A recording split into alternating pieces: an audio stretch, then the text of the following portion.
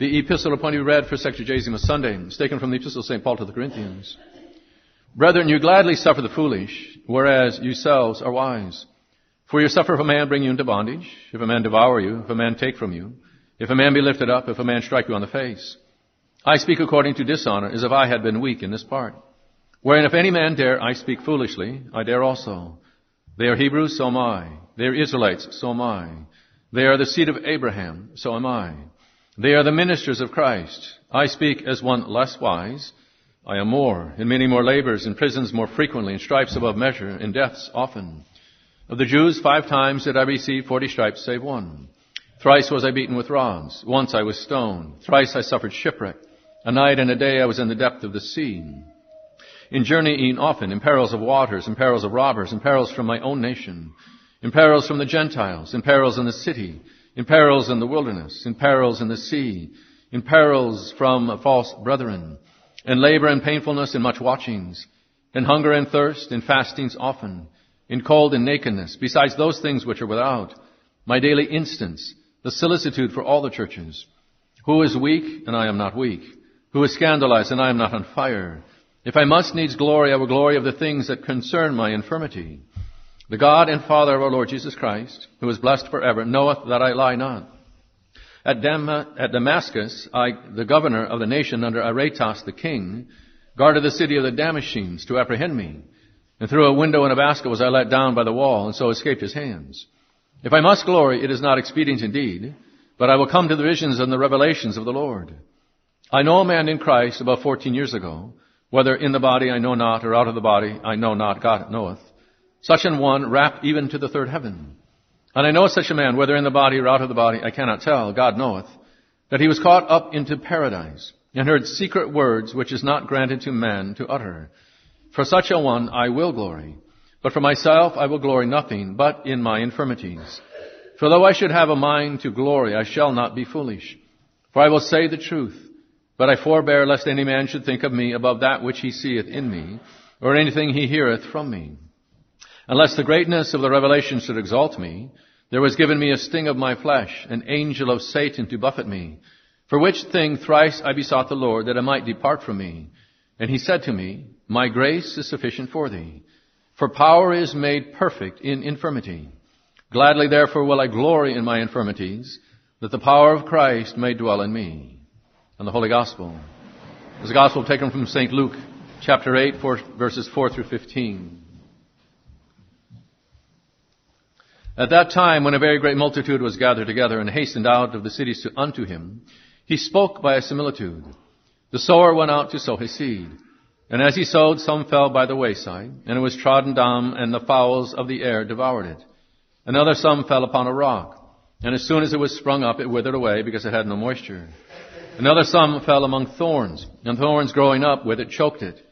Another some fell among good ground, and being sprung up yielded fruit 100-fold. Saying these things he cried out, He that hath ears to hear, let him hear. And his disciples asked him what this parable might be.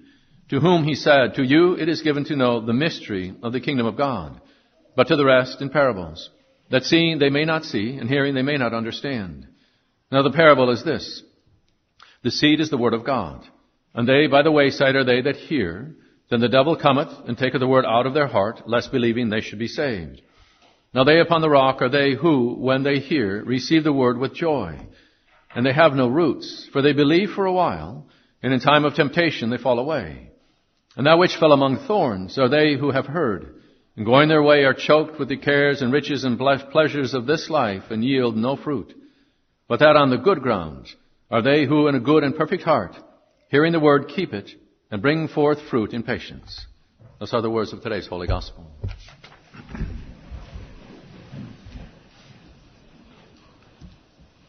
Gladly will I glory in my infirmities, that the power of Christ may dwell in me. In the name of the Father, and of the Son, and of the Holy Ghost. Amen.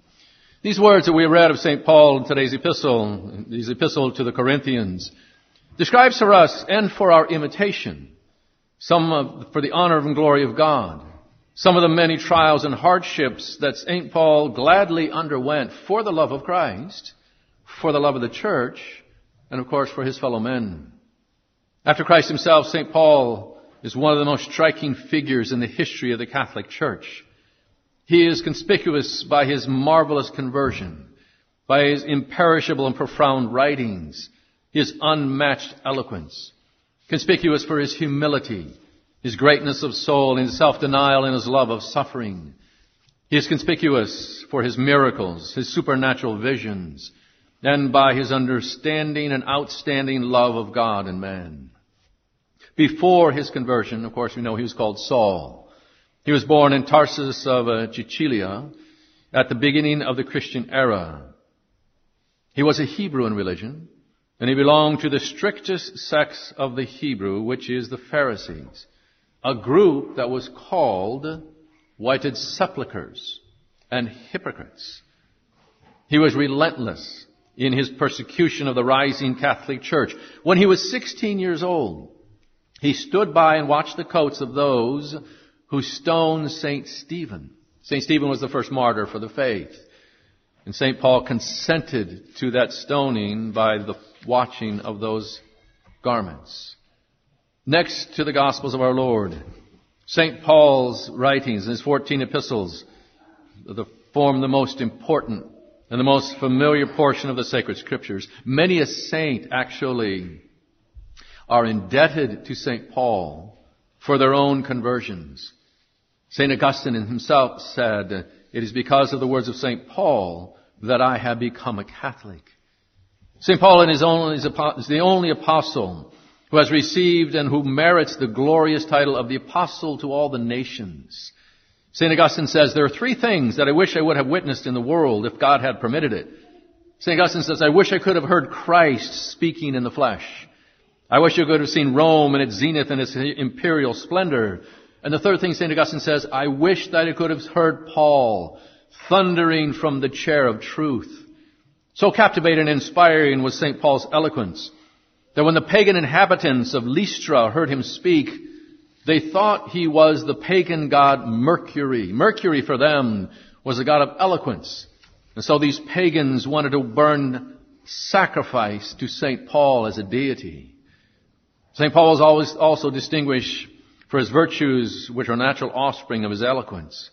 One of the most striking traits exhibited in the life of the apostle is his great profound humility of heart. In this respect, he resembled his brother apostle St. Peter. We know that St. Peter actually had furrows going down his cheeks from his tears, crying the rest of his life because he had denied Christ.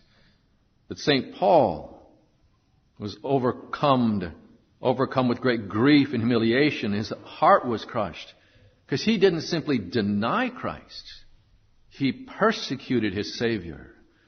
And because of his humble opinion of himself, he avows that he is the greatest of sinners. He says, "Jesus Christ came into the world to save sinners, of which I am the chief." St. Paul confirms by his example the truth that genuine humility is not only compatible with greatness of soul, it is actually inseparable from greatness of soul. The truly humble man trusts not in the strength of his own flesh, but in the justice and protection of God. In the last line of today's gospel, he cries out, "Gladly, gladly will I suffer in my infirmities and glory in my infirmities, that the power of Christ may dwell in me." He spoke of himself when he said, "The weak things of this world God chooses that he might confound the strong. The contemptible things, that the things that are not God has chosen, that he might confound the things that are, and no flesh should glory in his sight." The frowns of tyrants, the shouts of the people, chains or prisons could not terrify him and break his spirit. When he was brought to the court of Felix the governor, he had the courage to preach to the governor, the Roman governor, on justice and chastity and the judgment that was to come. And to these words, Felix the governor trembled on his throne, and for good reason, because Felix was a stranger to justice and chastity. And when St. Paul was afterwards led in chains before King Agrippa, He boldly proclaims his Catholic faith in the midst of a hostile assembly. And his words are so deeply impressed the king that the king said, "Thou almost persuaded me to become a Christian." And St. Paul resounded back and lifted up his withered and manacled hands and he said, "Would to God not only you, but everybody that hear me." How undaunting was his zeal for the conversion of sinners. And another characteristic worthy of our imitation is St. Paul's contempt of human glory and his indifference to popular opinion. He says, "If I please men, I would not be the servant of Christ." How true that is. If we please the men in the world by our actions, by our words, and by conformity to them in order to please them at the denial of Christ, then we are not worthy to be called his servants. His practice of self-denial and mortification is equally of importance for us to follow in helping us persuade our friends and our neighbors that the Catholic faith is the one true faith. St. Paul said in last Sunday's epistle, "I chastise my body and I bring it into subjection, lest I preach to others, I myself may become a castaway. And with Christ I am nailed to the cross. And God forbid," he says, "God forbid that I should glory save in the cross of our Lord Jesus Christ, by whom the world is crucified to me and I to the world." What beautiful words for us to use and to follow. To nail ourselves to the cross with Christ. And to crucify ourselves from the things of this world. For the things of this world will soon come to an end. The glory of this world leads those to the fires of hell who are so attached to it.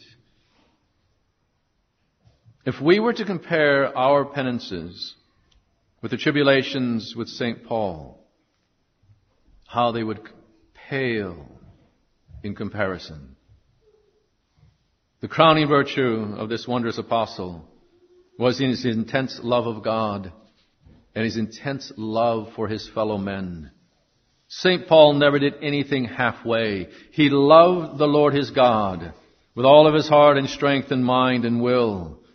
Love was the motive and the power of his indomitable zeal and his persistent labor. My dear faithful, our work for a cause is in proportion how much we love it. And where there is love, there is no labor. There is no labor when we love the things we do. We see how ardent his devotion to the Sacred Heart was and his great love for him and fellow man. When in the sentence that he wrote to the Epistle of the Romans, he says, "Who shall separate us from the love of God and the love of Christ? Tribulation or distress or famine or nakedness, danger, persecution of the sword?" And here are the consoling words. He says, "I am persuaded that neither death nor life, nor angels, nor principalities, nor powers, nor things present, nor things to come, nor might, nor height, nor depth, nor any other creature shall be able to separate us from the love of God, which is in Christ Jesus our Lord." And the truest test of our love of God is found in a genuine affection and charity for our neighbor. St. Paul says in very candid words, "If any man say, I love God, and hateth his neighbor, that man is a liar. The truth is not in him. For if he loveth not his neighbor whom he seeth, how can he love the God whom he seeth not?"